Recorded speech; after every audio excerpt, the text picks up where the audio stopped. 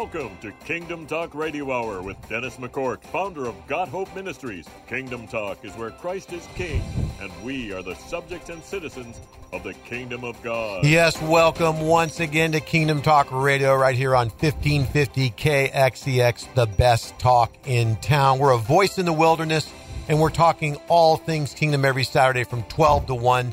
You can also join us on Facebook, YouTube, Spotify, and your Apple Podcast. We're going to be looking at the scriptures today here on Kingdom Talk, as we always do. We're not going to shy away from preaching the gospel of the kingdom of God. We have a very special guest here on Kingdom Talk today, Pastor Jimmy Foote, right here from Fresno. We're so glad you're in the studio and you're joining Kingdom Talk, my brother. Thank you, Dennis. I'm excited to be here. Hello, everybody. Yes, you know, Jimmy, it's been a joy to get to know you just in the last few months and to hear your heart and to get to learn about what God's doing in and through you and through your ministry at your church and beyond. You know, you're a seasoned minister here in Fresno. You've been facilitating unity by the leading of the Holy Spirit to the glory of God. And it's important that we talk and we inspire one another and others that are listening with regards to what God is doing in the kingdom and bringing about unity and reconciliation. You know, the call that's upon our lives is to love one another and to be aware of Jesus's last prayer, you know, the high priestly prayer. And we can spend a lot of time talking about that. But the key to what our nation needs is in the church. That's my belief. But a divided church can't protect the unity of the United States, which is the greatest blessing that we have as a nation. And it's up to us, the church, to demonstrate unity, to for the world to see who Jesus is. Jesus and his body is not divided. So I hope to, you know, dive into some of those concepts. And I have personally dove into them throughout my ministry career and maybe even before that. Just believing that we're better together, but around Jesus, we're perfected together. And I'm very excited about sharing these things. Oh, my brother, you know, I still believe in the church. Amen. I believe in the storefront church. Yes. I believe in the mega church. I believe in the church, yeah. I believe in the church of Jesus Christ, that it's the juggernaut, it's the unstoppable move of God in planet Earth. Yes. And she is God's agent to bring salvation, is through the church of Jesus Christ. I think it was Chrysostom that said, outside of the church, there's no salvation. Well, however you interpret that, I do think there's something there. We must be connected to the local body. We must be gathering together the more often as we see the day approaching. And speaking of the church, again, you've been ministering here in Fresno for many years. Tell us a little bit about your church and your ministry, where it's located, what your service times are, how to reach you. We're called Breaking Free Revival Center, and we are I guess I would say interdenominational, because at the core of our church is the belief that we are part of the body of Christ. And Bible-based Christian, we're not a cult. We're about 15 years old now, and we're on Millbrook, just north of Shields Avenue, between Shields and Dakota. And we are right next to what was known as Millbrook Presbyterian Church. And the church we occupy now, the building we occupy now, once belonged to the Latter-day Saints. It was built by them in the 50s.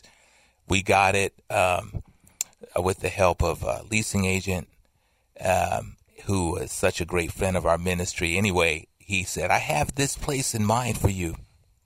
So he bought it, and it was all studs, you know, and we repaired it, and it's a beautiful edifice. It is. And I've been there. Yeah, it's God has really blessed us, but even more, the people who come.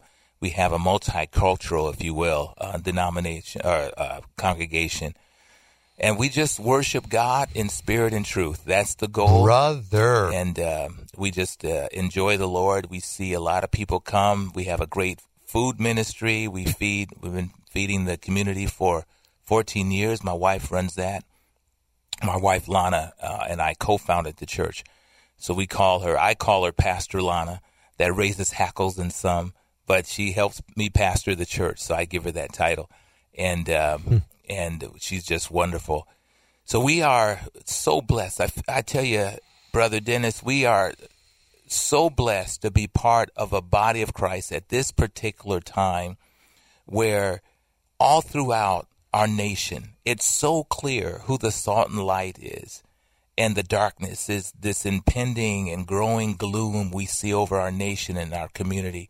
You know, we've been hearing stories as recently as today about darkness rising up in our city, yet the body of Christ is galvanized to stand against the darkness. Brother, I mean, and it's a powerful haven, thing. The Sunday gathering, but during the week too, you know, Wednesday night, whatever, Tuesday night Bibles. Yeah. But the gathering of the saints is the harbor of heaven. Oh boy, I it's love a that. sanctuary. It's a place of peace and wholesomeness. Yes. That we need. I need it. Yes. When I gather, you know, I need that. I feel secure. I remember as a young man being a brand new believer, we've been talking about growing up in Christ on Kingdom Talk and going from the milk to the meat of God's word and out of Hebrews, you know, the meat being the Melchizedek priesthood of Jesus, his one-time sacrifice, versus the old order, the Aaronic priesthood, and how Jesus' priesthood is forever in contradistinction to the old, and how that we're called to eat the meat. You know, the time when you ought to be teachers, you have one to teach you again, which would be the first principles of the doctrine of Christ, and such a need of milk and not meat. Yes. But strong meat belongs to those who have grown up, right? So just that awareness of needing to gather together the more often, and it's in that place of the church, the ecclesia, the called out assembly, that as a young man I found peace and a sense of security, especially when the men of God, the ministers of God were there, and we had like a convention, and we had, you know, leaders from around the nation. They come together and they all together there. It's just this sense of like, wow, God is here. We have direction. We have sons of Issachar that understand the times to know what Israel ought to do. You know, when I was a child, I was raised in the Wisconsin Synod Lutheran denomination, very conservative, high value, or they value the scriptures so highly. Was it the Missouri Synod? It was the Wisconsin Synod. Oh, okay, very similar though. Very similar. Okay. In fact, in high school, they were our rivals, Milwaukee Lutheran and Wisconsin Lutheran High. And I say that denomination advisedly because there are other Lutherans who are quite liberal nowadays. Well, we heard about one in town. Exactly. Yeah. And so we're not part of that group. I know that much. But guarantee you, brothers and sisters. Yes, but I was raised in the Scripture. So I went to a Christian school from first grade through 12th grade, my senior year, and I had Bible study every day. So I learned the Old Testament, the New Testament, the creeds, the catechism, all that stuff, all of my formative years. That's when, after that, I went to a secular school. But here's my point. I was steeped in Scripture. When I returned to the Lord later, in my 20s, and I joined a mega church. You mentioned that. I joined a mega church, the most popular and the biggest mega church at that time in the Bay Area, San Francisco Bay Area. And it wasn't long before I realized that there were many Christians there who had loved and served God for years in many cases, but they didn't have a depth of understanding of the Scriptures. That's the key thing. God has given us His Son, who is the living Word of God. And we have this Logos, the written Word, that reveals the Rhema and the reality Spoken of Christ. Word. That's right. The now Word. That's right. And if we don't embrace the understanding of that Word, we are shallow in our faith, because faith comes by hearing and hearing and hearing the Word of God. And this is the problem I've seen in all of my ministerial years and prior to that, is that there's a lack of understanding, a lack of devotion to the Word of God. My goodness, brother. By any chance, was that Dick Burnell's church? Yes, it was. Oh, my gosh. Jubilee? I did not know that till now. I know the church. I love Dick. That's where I met my wife. I was part of Ron Canoli's worship team. I played drums with him. I visited there over the years, but my goodness, that's amazing to know. But, you know, in a future broadcast, you know, we're going to be talking about unity today, about racial reconciliation, but gender reconciliation. Yes. You know, or socioeconomic reconciliation and the radical unity that we have in Christ today. But for another time, worshiping in spirit and truth, I just sense the Holy Spirit all over that for a discussion. Yes. And what that means. What does that mean to worship in spirit and truth in relationship to the expression of the church before the Lord Jesus Christ? A lot of times we look at worship, what do I want? But it's about what does the Lord want? It says in Acts 13 that they ministered to the Lord. Yes. Liturgio is the word there, liturgy, but it's not a liturgy like high church, but it's a liturgy of worship to the Lord. That's a subject in the future. But for today, we're going to be talking all things kingdom. We are going to be bringing the gospel of the kingdom. We'll be looking at the word of God with regards to how that gospel of the kingdom brings about unity and reconciliation. And, you mentioned our Lord's high priestly prayer in John 17. A man's last words are very important. Absolutely. The last things that are said. In fact, that'll preach. I've preached that sermon. I've heard others preach it. That's a powerful concept. Yes. And so we should be focusing in on truly our Lord's Prayer. Yes. That is the Lord's Prayer. That's the Lord's Prayer. The other one is the disciples' prayer, if you will. Exactly. Or the outline for a prayer. But yes. And he says, Jesus said, neither do I pray for these alone, but for those who shall believe on me through their word. That's you and I. He's praying for us, isn't he? That's right. That they may be one as you are in me and I in you, that they may be one in us. So the world would know. The world would know that you sent me. Come on. That's a witness. That's the key right there. See, and this is one of the things that you discover as you grow, is the first thing that unbelievers or the rebellious grab a hold of when they are confronted with the gospel, with the truth of Jesus. They look at the church and they note its division. Mm-hmm. The racism, the separation, the infighting. The world loves that stuff because it affirms their rejection of the God we serve. And this is the thing. When they see us, Jesus says, look, when they see you in unity, and see, it's not, here's the issue.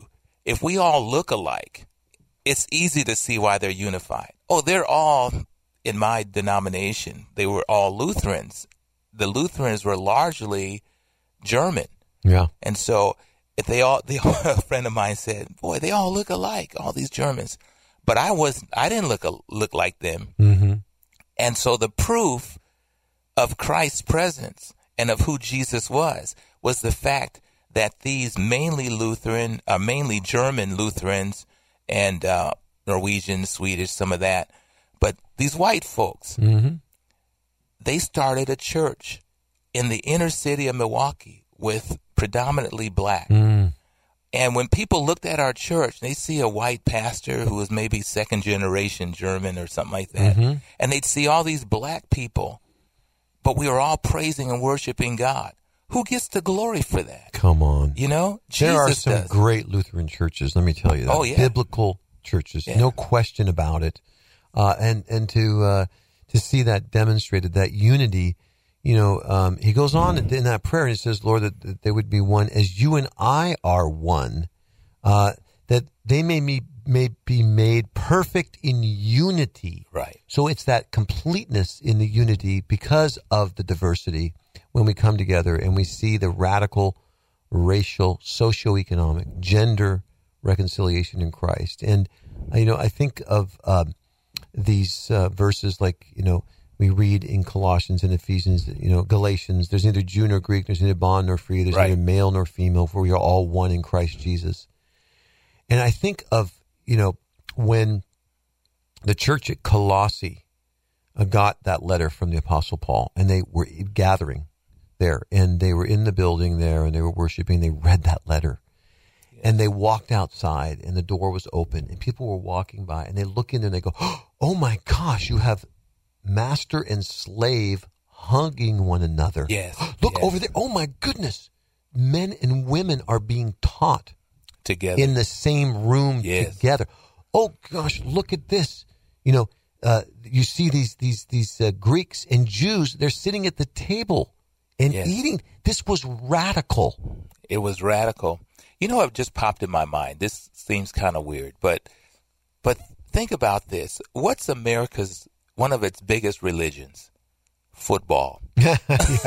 Right? Yeah. What is the Yeah. When you watch a football game or football movie, what does it show? It shows these different guys. There's the black guy, there's the short guy, there's the fat guy, there's the country guy, there's the Hollywood guy. A Democrat, a Republican.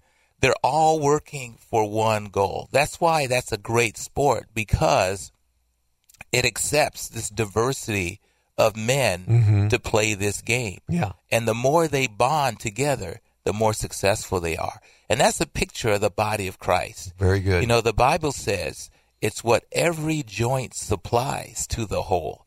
That's the perfecting of us, because there's something, when we rub up against each other, there's something that's in you that's drawn out by me.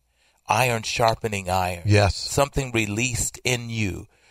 Your gifting, your raison d'etre, your reason to be. Yeah. All those things. Yeah. That's what happens when the body of Christ comes together. This is why it says, don't forsake the assembling of yourselves together. You don't really know who you are in Christ until you're rubbing up against other believers and they're drawing whatever it is that God has instilled in you out of you, which is glorifying to him and edifying for the body of Christ. You know, the scriptures say two are better than one, for if the one fall, the other shall lift up his fellow. Woe to him that is alone when he falls. He has no one to lift him up.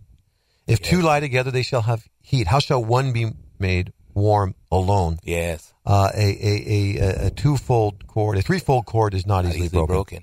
And so that's the thing, is that when we come together and bring our strengths and weaknesses, see, you know, as humans, a lot of times, especially men, when we see a weakness in another man, our flesh wants to repel that.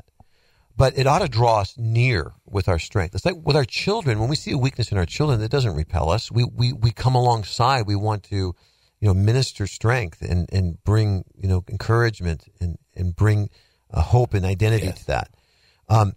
So it should be with one another. When we see a weakness, we ought to be bringing our strengths to one another. And that's where the church becomes that juggernaut, that unstoppable machine. Yes. When we are working together and those gears are lubricated and we're meshing, you know, really, and bringing about the works of God to glorify his name.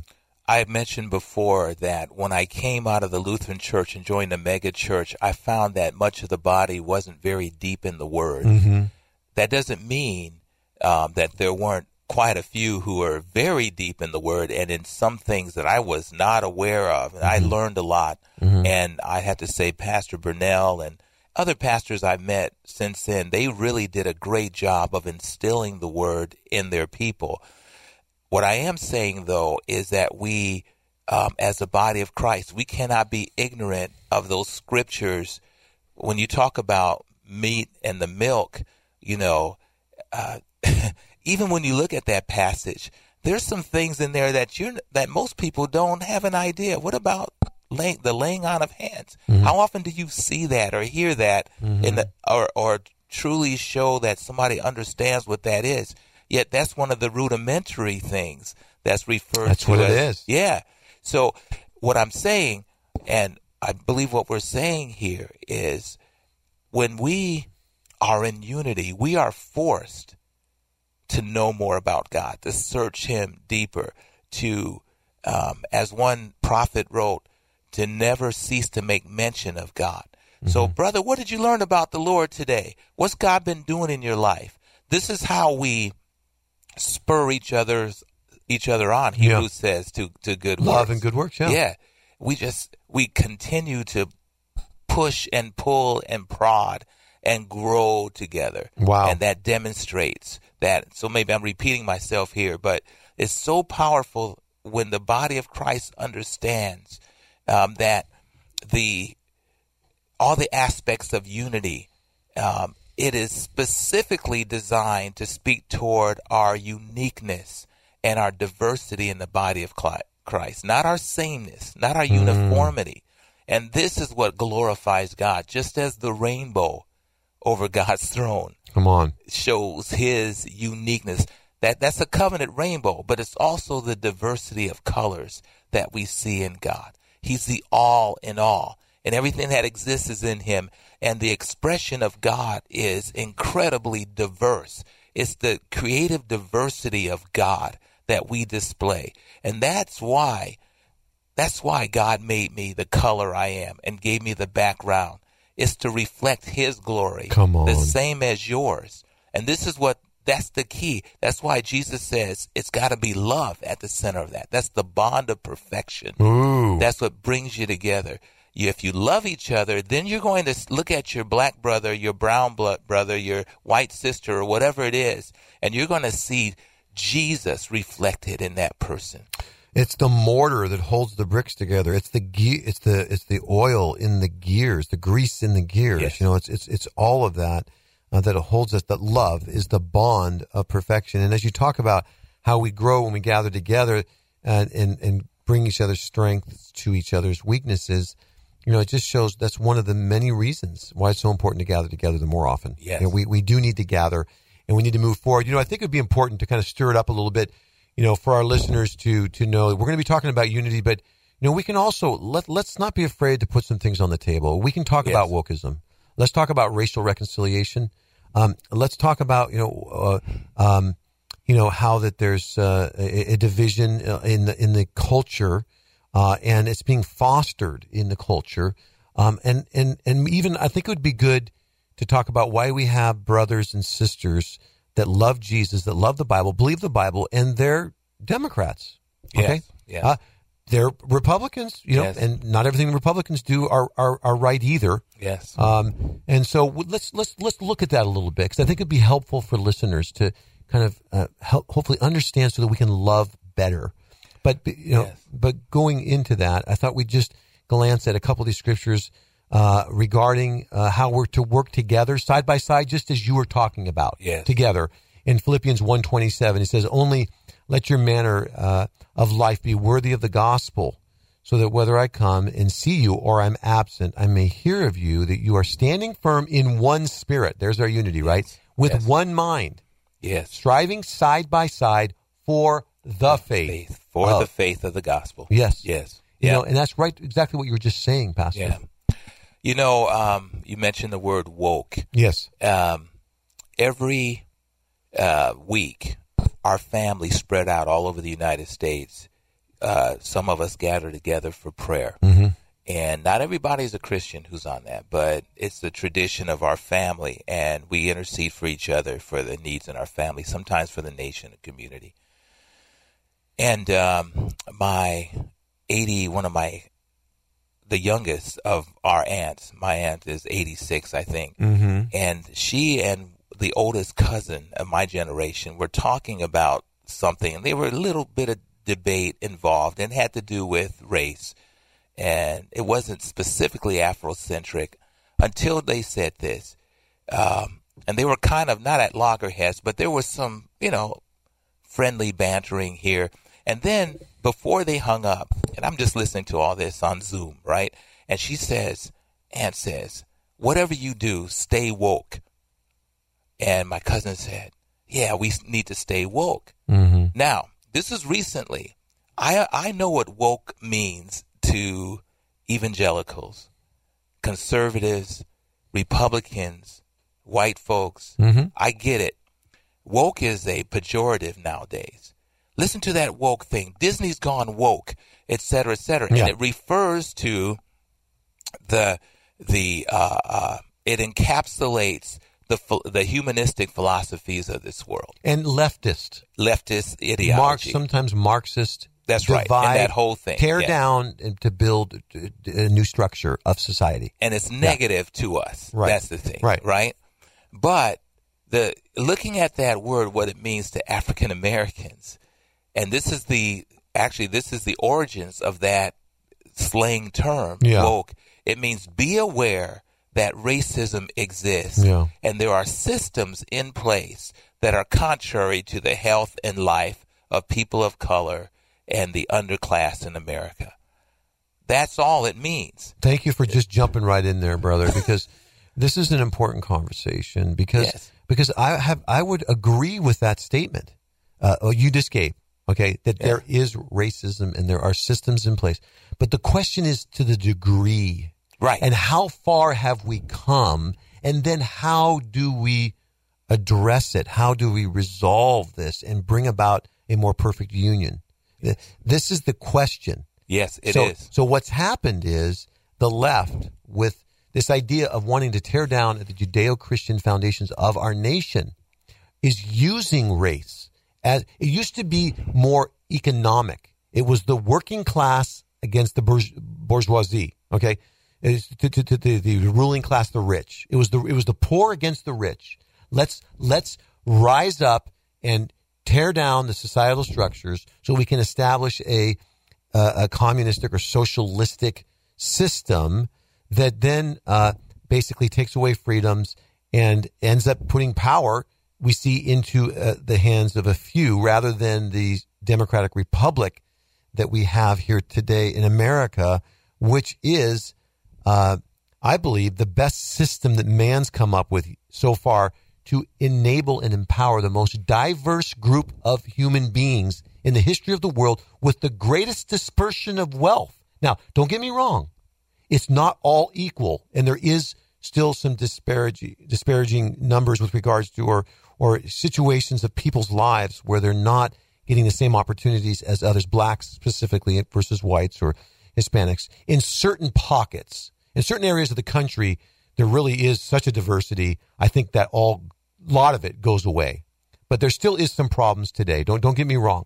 So that's the question, though. How do we resolve this? Is it by fomenting and over-exaggerating? Again, we don't want to minimize either. Don't want to minimize it. But we don't want to also over-exaggerate the problem. I'm going to push back. Yeah, please. Because this is what we have to understand is the nature of evil and the depravity of man. Mm-hmm. There's an aspect of that doesn't matter. I think of a Stevie Wonder song, one of his records. He says, "You might have the cash, but you can't cash in your face. We don't want your kind living in here." Mm-hmm. And we understand what that means. I can have all the money in the world. I can be one of the famous, most talented black men in America. Mm-hmm. But some people are taught that because of the color of my skin, the size of my lips, the background I have going back 4 generations and there was a slave, that I am less than they are. That is a pervasive thought among many people. Is it celebrated publicly? No. And this is, I think, one of your key points. I totally agree. We always have to look at where is the glass half full. What progress have we made? We made tremendous progress because it's important that kids grow up seeing their reflection on TV or in books or in the classroom as a teacher or whatever. And we have our own heroes of color. You and I'm of the age where I bridged that gap, man. I remember growing up, very few black people in positions of authority and power outside maybe the church, the basketball court, and various things like that. But there are a lot of people, getting back to this point, who, and this is satanic, but they believe that they are superior because of the color of their skin. And the brighter they go, so the blonder your hair, the bluer your eyes, the Aryan thing, they're better. And there are scientists who have put forth those philosophies, put them in books. There are preachers who have preached that from pulpits. This is false teaching. This is a deception of the devil. God clearly says that every tribe, every nation, every people group is from one man. Mm-hmm. He made one blood. That's what we are. And God determined our times and habitations. Acts chapter 17, right? Yeah. So for the Christian biblical worldview, that runs clearly in the face of it. However, we see that has permeated our culture and many cultures over the years. It's making one group of people inferior so that they can be enslaved, they can be oppressed, etc. Now, this is the key: is that it's the heart is deceitful above all things and desperately wicked. Who can know it? All right, so it is the depravity of man. It's not the depravity of white man. That's right. It's not the depravity of black man. It's not the depravity of Hispanics. It's the depravity of man. Yeah. And here's the point. I want you to respond to this because I really appreciate your heart and I appreciate you bringing this right to the fore. There are blacks that look down on Hispanics. That's right. There are Hispanics. I know this. I know that people in your family there are or Hispanics whatever. that look Sure. down on blacks. Yeah. Yeah. Yeah. There are absolutely. whites that look down on. Now, so it's a human condition. Yes. So everything that you said about the shape of your lips and the color of your skin applies to blacks with regards to Hispanics, Asians. Yes. I saw this in L.A. with regards to Asians. So look at the anti-Asian hatred, the attacks over the last couple of years. It's a human condition. Yes, absolutely. Okay, now here's to your point though. The white male, especially, but whites have had the hegemony regarding finance, political power, and cultural influence. So because of that, there's a specific level of racism and oppression that has been foisted upon the black culture that needs to be acknowledged, all right? It needs to be eradicated. It needs to be repented of, and we need to move forward towards that more perfect union. Yes. I just want to suggest to you, though, that if it was Asians or Hispanics or blacks that had the hegemony, I want to suggest to you that it would be on par. Well, if not worse in point. some cases, and if not worse, because of the Judeo-Christian, at least influences that are not. I'm not saying that our country was 100% Judeo-Christian, but it was largely influenced by Judeo-Christian. There's also other influences, but yeah. Well, let me tell you a quick little funny story. Yeah. So a whole bunch of years ago, I was a single guy on my first mission trip, and I went to Zimbabwe, Africa. This was 8 years after Zimbabwe had abandoned apartheid. Amazing, yeah. And now it had black rule. And so the theme of that country at that time was reconciliation, no longer warfare. After many years, decades of warfare. Mm-hmm. Now it was a nation at peace. We were dropped there. I was a drummer in a Christian band, and we were doing missionary work. So my eyes are wide open. Just an amazing time in my life.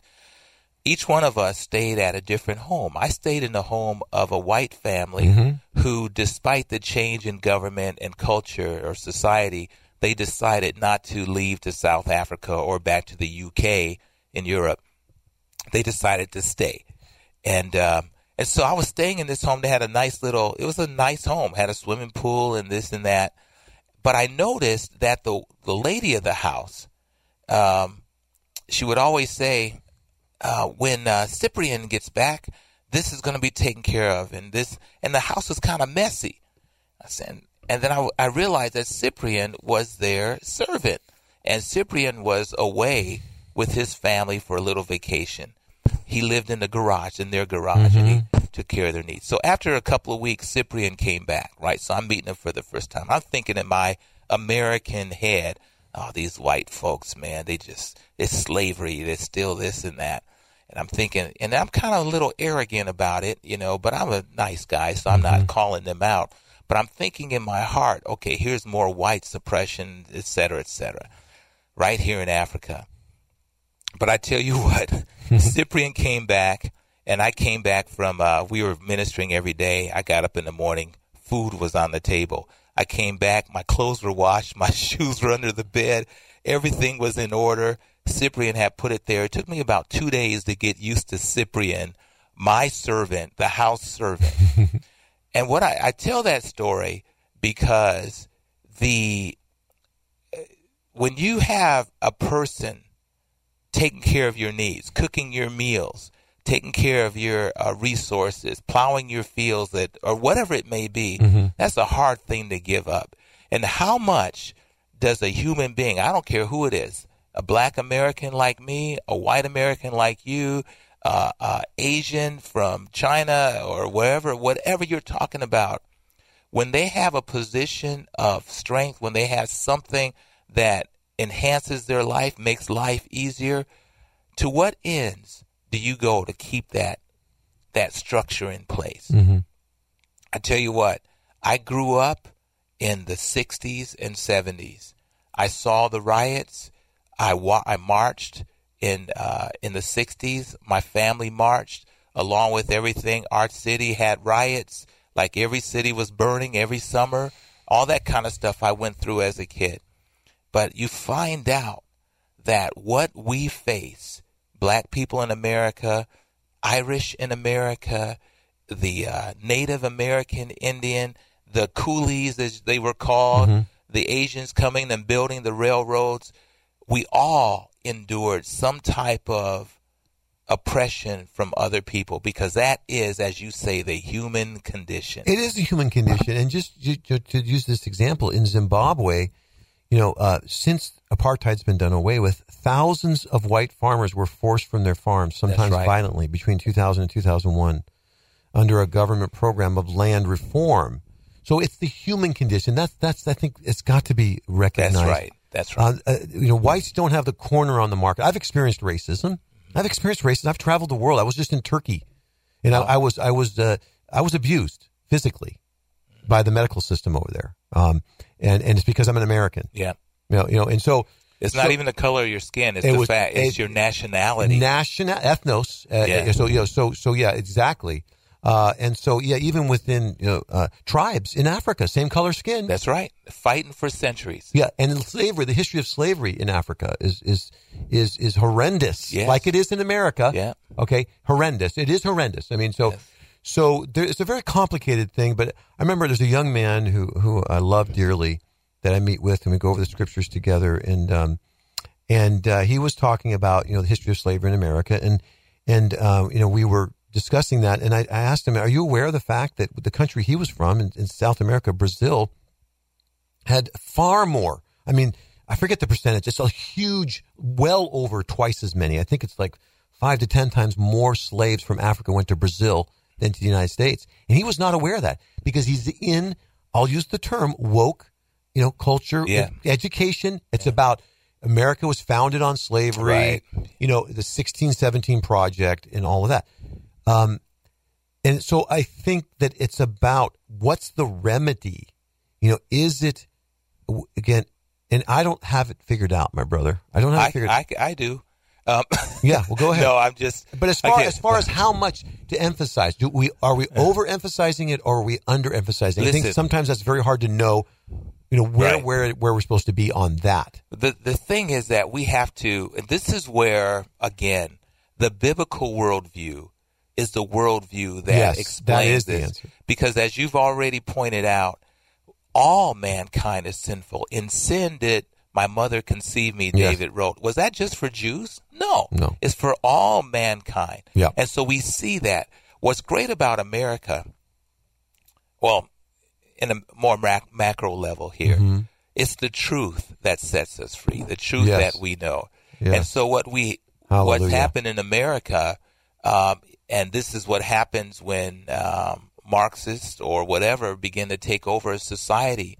They stop the proclamation of the truth and of the facts, and they begin to control the media and the pulpits and those types of things. Hitler did that too. And this is the key that we're watching in America. As long as we have the freedom of expression, the freedom of speech, then the truth can be seen and heard. Along with that, though, there's plenty of lies, which is why the believer, the Christian, needs to know the pillars, the precepts of the faith, understanding that God sent his son into the world because the world, he didn't send his son into the world to condemn the world, but that the world through him might be saved. What does that mean? It means the world is already judged, already condemned, already we're going to hell, and it's by the grace of God. Because so if that's the truth, if that is the truth, then we follow that truth. God, what is the truth about our existence? What is the truth about every nation? What's the truth about the color of my skin versus the color of his skin? And we'll see that those who are enlightened by the Holy Spirit and by the Word of God are the ones who liberate, the ones who console, who comfort, the ones who bring peace. Blessed are the peacemakers. We're going to inherit this earth. That's the answer, and that's why the church has to recognize that above being Republican, Democrat, anything, or even American, we are the prophetic voice to the nations. We are the kingdom of God. We're citizens of a higher kingdom. It's an eternal kingdom. That's right. The freedom that we have in Christ is a freedom that no government gave us. It's a freedom that no government can take away. Right. If any man be in Christ, he's become a new creation. New creation. You know, we are new together. We make up the body of Christ. And as we hear our Lord's Prayer there in John 17, his high priestly prayer, you know, when Jesus prays, I think he gets his prayers answered. Yes, he does. You know, when he prays, I bet God the Father answers them. And he says that they would be one as you and I are one, that they may be made perfect in unity. And that's what we have in Christ, brother. And what you're saying, this is really important to contrast the kingdom of God with the kingdom of men. Yes, yes. And, you know, this is the you know, you can look at the Old Testament kings, and they can be a good king, but they're building their own kingdom. So, you know, they're dealing with their own egos, their own Saul, legacy, etc. Manasseh, all these different kings. Yeah. Even, you know, I always think about, why did Josiah die? He was the man after God's own heart, but he died in battle at a young age. And certain other ones, it's like they had to deal with their egos, with their power, with their wealth. Solomon's probably the greatest example. You know, it's like we are so weak as human beings. This is why, you know, not to go off on a tangent, but the indwelling Holy Spirit that strengthens us against even the temptations and the lusts of the flesh, and continues to inform us. You know, Solomon didn't have the Holy Spirit in him. The Holy Spirit would come upon him, but not inside of him. That's and right. So, you know, I'm hesitant to be too critical of the brother. But, you know, we do have that guiding light, the Holy Spirit in our lives, that humbles us and keeps us aware of God's grace and gives us peace and all those things. And we have to trust that in this great nation, and I want to make it very clear, if patriot is a bad word to some, I still proudly say that's what I am. I'm an American. Good for you. I know because of the scripture, though. It's not because I can tout, and I have been. I was on the other side of the Iron Curtain back in the 70s. I was in the DMZ in Korea. You served our country in the military. I worked for the USO. I traveled around the world entertaining troops. Yeah. And I saw during that era, I saw the difference that the United States makes in the world. You and Marilyn Monroe traveling around entertaining troops. And Bob Hope. But, you know, without America, this world would be a worse mess than it is. We have been a hedge against evil, against communism, humanism, Islam, and various things that would conquer, whose devices are meant to conquer the world and bring it under oppression. Yes. America has stood in the gap. That's why I don't buy all this anti-American garbage. I don't buy it. Right. Because I know that we have been used by God for good. Yes. On the other hand, because of the flaws of man that we've already enumerated, the blessing we have are checks and balances within our system, because we understand about the total depravity of men. Yes. Those who constructed our Constitution understood. He said, absolute power corrupts absolutely. Yes. They had a Judeo-Christian Protestant ethic with regards to the depravity of man. That's right. And that is why, along those same lines, why I don't buy into this, we were a slave nation and this and that. No, America was birthed in a time when slavery was the greatest economic force in the world. And so we were born during that time. But within our system, something was said is that every man has the right to pursue God. And so right from the beginning, there were abolitionists who were largely Christian and of a Christian ethic versus those who had been seduced by the slave system. And that led to a civil war, something no other nation really had that size of a battle over. But America did, because of that deeply rooted thought that all men are created equal. There you go. There you go. So that is our heritage. Our heritage is one of liberty and freedom, not one of oppression. That's why we're not known as a nation that goes in and takes over Europe. Right. We liberated Europe, right? Japan is, man, I went to Japan in the 70s. This was 25 years after Hiroshima and Nagasaki. Man, I was in Hiroshima. Man, That city was so built up, so grown up. Tokyo, to me, in those days, it looked like something out of a science fiction movie, yet it had been almost bombed into non-existence during World War II. Who rebuilt it? We didn't go in there and turn them into Americans. We went in there and helped them restore their culture without being the aggressor to their region and the world as they had been under their imperialism. I think of Edward Deming that many people don't know about, but he was the one that went over there and really brought the whole process improvement to industry and helped build the automotive industry. And he was used by the big three. It's an amazing piece of history, Edward Deming. But, and the thing is, but you're right, though. We do have the answer. We have the remedy, and it's the gospel of Jesus Christ. It's the person and work of Jesus Christ.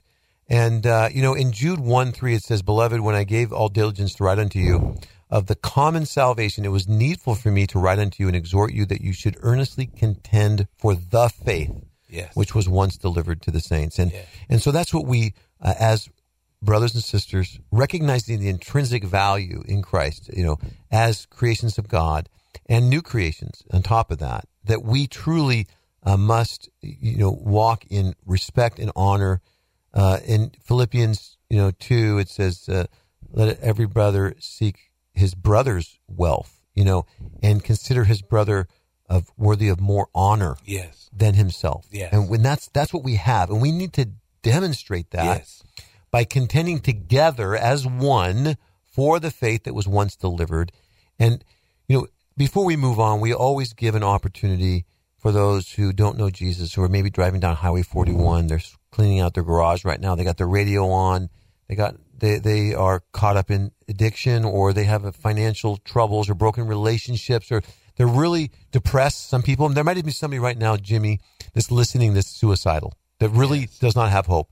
And we're saying, just hold on a minute. There's hope. And could you give just a quick offer of the free gift of salvation and faith? What we're talking about is our relationship with God's salvation, the Lord Jesus Christ. Salvation has a name. The name is Jesus. And the answer that you may be looking for, my friend, is found in the God that is knocking on the door of your heart, the God I believe you believe in, but you may not know. And God has given you the opportunity to know him through his Son, Jesus. There is salvation in no other person, no other name. It's the name that unlocks the key to eternal life and for hope today, and even for joy and peace. That's right. And these are the things that God gives in abundance. And, you're not the only one, my friend, who is lacking peace. There are many people who are in dire situations, like one we were talking about a little while ago, who is going to die. They know they're going to die because they're in the hospital. The doctor says you only have hours or days or whatever to live. Yet they have a peace that surpasses all understanding because of Jesus. So I'm going to pray for those who are listening right now that God would grant you his peace in the name of his Son. And if you just say, Jesus, I believe what this preacher man is saying, what these guys on the radio are saying, that Jesus is the way to peace. Jesus is the way of salvation. Jesus is the way to hope. Jesus is the way to life. Jesus knows the way out. He's the wonderful way maker. So Jesus, please come into my heart. I believe that you are the Son of God and that you died on the cross for my sins because I am a sinner. And I believe, Jesus, that God raised you from the dead on the third day and that you are the soon coming King. And I want you to be Lord of my life. I want to give you all my problems, all my issues, all my anxieties, all my fears. Jesus, please take them. And I call you Lord now and forever. And if you pray a prayer like that, if you speak to God that you don't see, but you can feel in your heart like that, God says you will be born again and your issues will take on a different hue because now what was a mountain in your life becomes a molehill. Oh, amen and amen. And yes, the joy of the Lord is our strength. So as you have received and believed on the Lord Jesus Christ, just know that you're fully received and loved.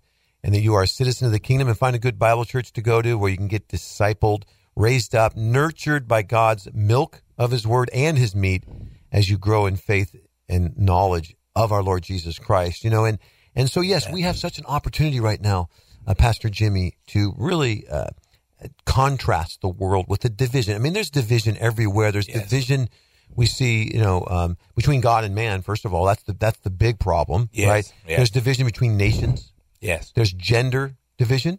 Oh, yes. And the genders are being confused. The enemy, the liar himself, is bringing deception and division there. There's generational division. We talk about the generation gap. Well, that's on steroids right now. Yes. Back in the 60s, don't trust anybody over 30. Over 30, yeah. Now it's like, don't trust anybody, I don't know. Or don't trust anybody. Yeah, exactly. There you go. And so, and there's obviously division in race as well, as we were talking about. There's political division, and there's division in denominations, in the body. And this is what breaks the Lord's heart, and it breaks our heart as brothers, is division in the body. And there's been a strong unity movement here in Fresno.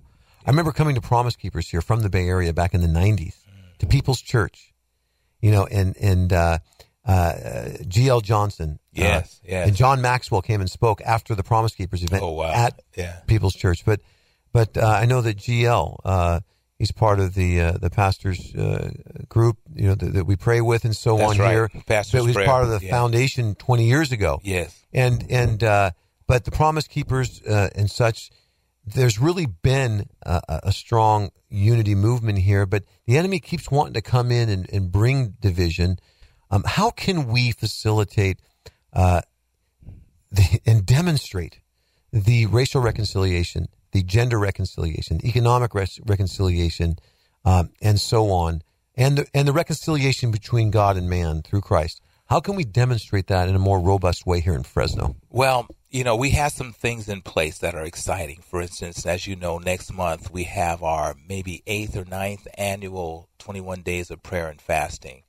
Excellent. That the church engages in. Yes. So that begins on, I believe, January 9th or 8th. In the past, we've had almost 200 churches involved, their members involved in praying and fasting for our community and our nation for 21 days. Wonderful. And however you fast, and I teach a lot about fasting, however you do it to the glory of God and in harmony with your brothers and sisters from the other churches, whatever their denomination or ethnicity or whatever. That's a powerful thing. And it is. And for whoever's listening, if you don't know more about that, you ask your pastor or a nearby church if they're involved in the 21 days of prayer and fasting, because it's a powerful move. And there's actually worship nights that are rotating from church to church, so you can really cross-pollinate. That's right. And have that healthy interaction with other expressions of the kingdom of God. Yes.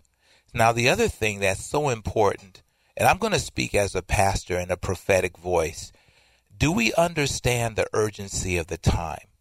Listen, for those who have ears to hear, God spoke to me recently in my time of prayer, because I have to pray and prepare for whatever God wants me to speak to my congregation.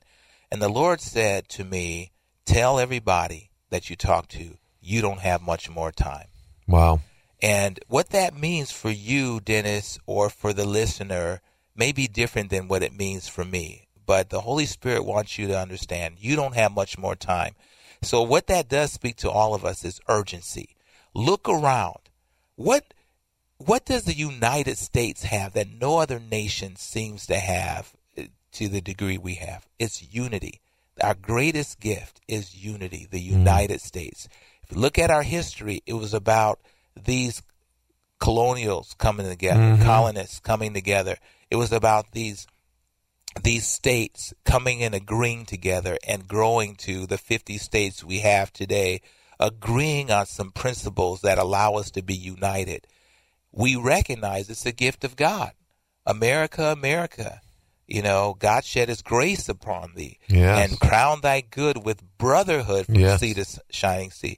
We thank you, God, for it. Now, we have been removing God from our nation, schools, courts, government, entertainment, you just go on and on, businesses. We've been doing that systematically now for 3 generations at least. Now, what's happened? When God is kicked out, the blessing of unity is removed. And the effect of a lack of unity in our nation is what we're talking about. Yeah. Fatherlessness, no unity in the family. The infighting, the celebration of perversion, the death of the unborn, the fights over all these things. We're the most divided time we've ever seen, maybe since the 60s. Mm-hmm. And even in the 60s, there was a certain level of agreement on more things then than we have right. now. It's actually greater division now, I think. I think so too. Yeah. Because now it's a worldview of great difference. So anyway, I think number one is that we need to understand the urgency of the times, and then get back to what we talked about in the very beginning, is that the church is the key to the revival that's necessary in the United States. Because without revival, our nation, friends, is in a death cycle. I mean, you don't have to talk to religious people like myself or theologians. You can talk to social scientists, psychologists, social workers, et cetera, historians. America it's falling apart. It's decaying. Well, Ronald Reagan said, if we ever forget that we are one nation under God, then we are one nation gone under. Gone under. That's a good one. You know, he made a lot of good ones, and he was a visionary too. And throughout the nation's history, we've had prophetic voices and visionaries speak. But now there's so many shrill, uneducated, uninspired voices, loud voices. Unloving. Right. The pictures of the times. And this is why the church is the key. There is no other key, because we know the name of Jesus. We know that it's God's blessing that made us the greatest nation in the history of mankind. We know that without the gospel being preached and proclaimed through American airwaves and through our inventions and through our great works, we're the only ones who can discern truth from lies in the information age.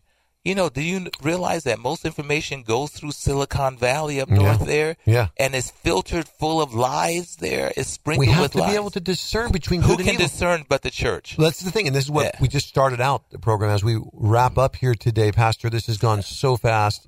Yes. Pastor Jimmy Foote, we're just so blessed to have you on Kingdom Talk that we need to really recognize that it's through the strong meat, those who have trained their senses to discern between good and evil. Yes. And that's why it's so important to be in God's Word, to be in prayer, to be gathering together, you know, in the Church of Jesus Christ, who is the hope of our world. Jesus Christ, our hope. And we know that unity, it comes from heaven. You know, in Psalm 133, behold, how good and pleasant it is for brethren to dwell together. It's like the precious ointment upon the head that ran down the beard, even Aaron's beard, even to the hem of his garment. Yes. It's like the dew from on Mount Zion, on the mountains round about Israel. For there the Lord commands a blessing, even life forevermore. It's interesting that 3 times it's descending. Yes. So it's showing the unity. It says the precious ointment upon the head that ran down upon the beard. It went down to the skirts of his garment. It's the dew that descends upon Mount Hermon and the mountains around Israel. So we understand that God is our hope, and that unity that we have, that we can demonstrate as Christ prayed, that we would be one. It's going to bring about that healing, and it's going to really show the world that we truly are one in Christ, that we do love one another, that we value one another, and that we are... and we're submitted to one another. There you go. Yes, we defer to one another. That's the sign. How can he be carrying that guy's books? How can he spend that time here? How can they give to that? They're a different color. There's different language. That's the sign of Christ. And it brings joy. Yes. It brings joy to know that we truly are in Christ, that we love one another, and we're bringing forth the light of the glorious gospel of Jesus Christ right here in Fresno on Kingdom Talk every Saturday from 12 to 1. Thank you again, Pastor Jimmy Foote. We're so blessed to have you here, and we're just glad for all that God's doing. Let's go forth in faith and power. Let's proclaim the good news of the gospel of Kingdom God. We'll talk to you next week. Take care.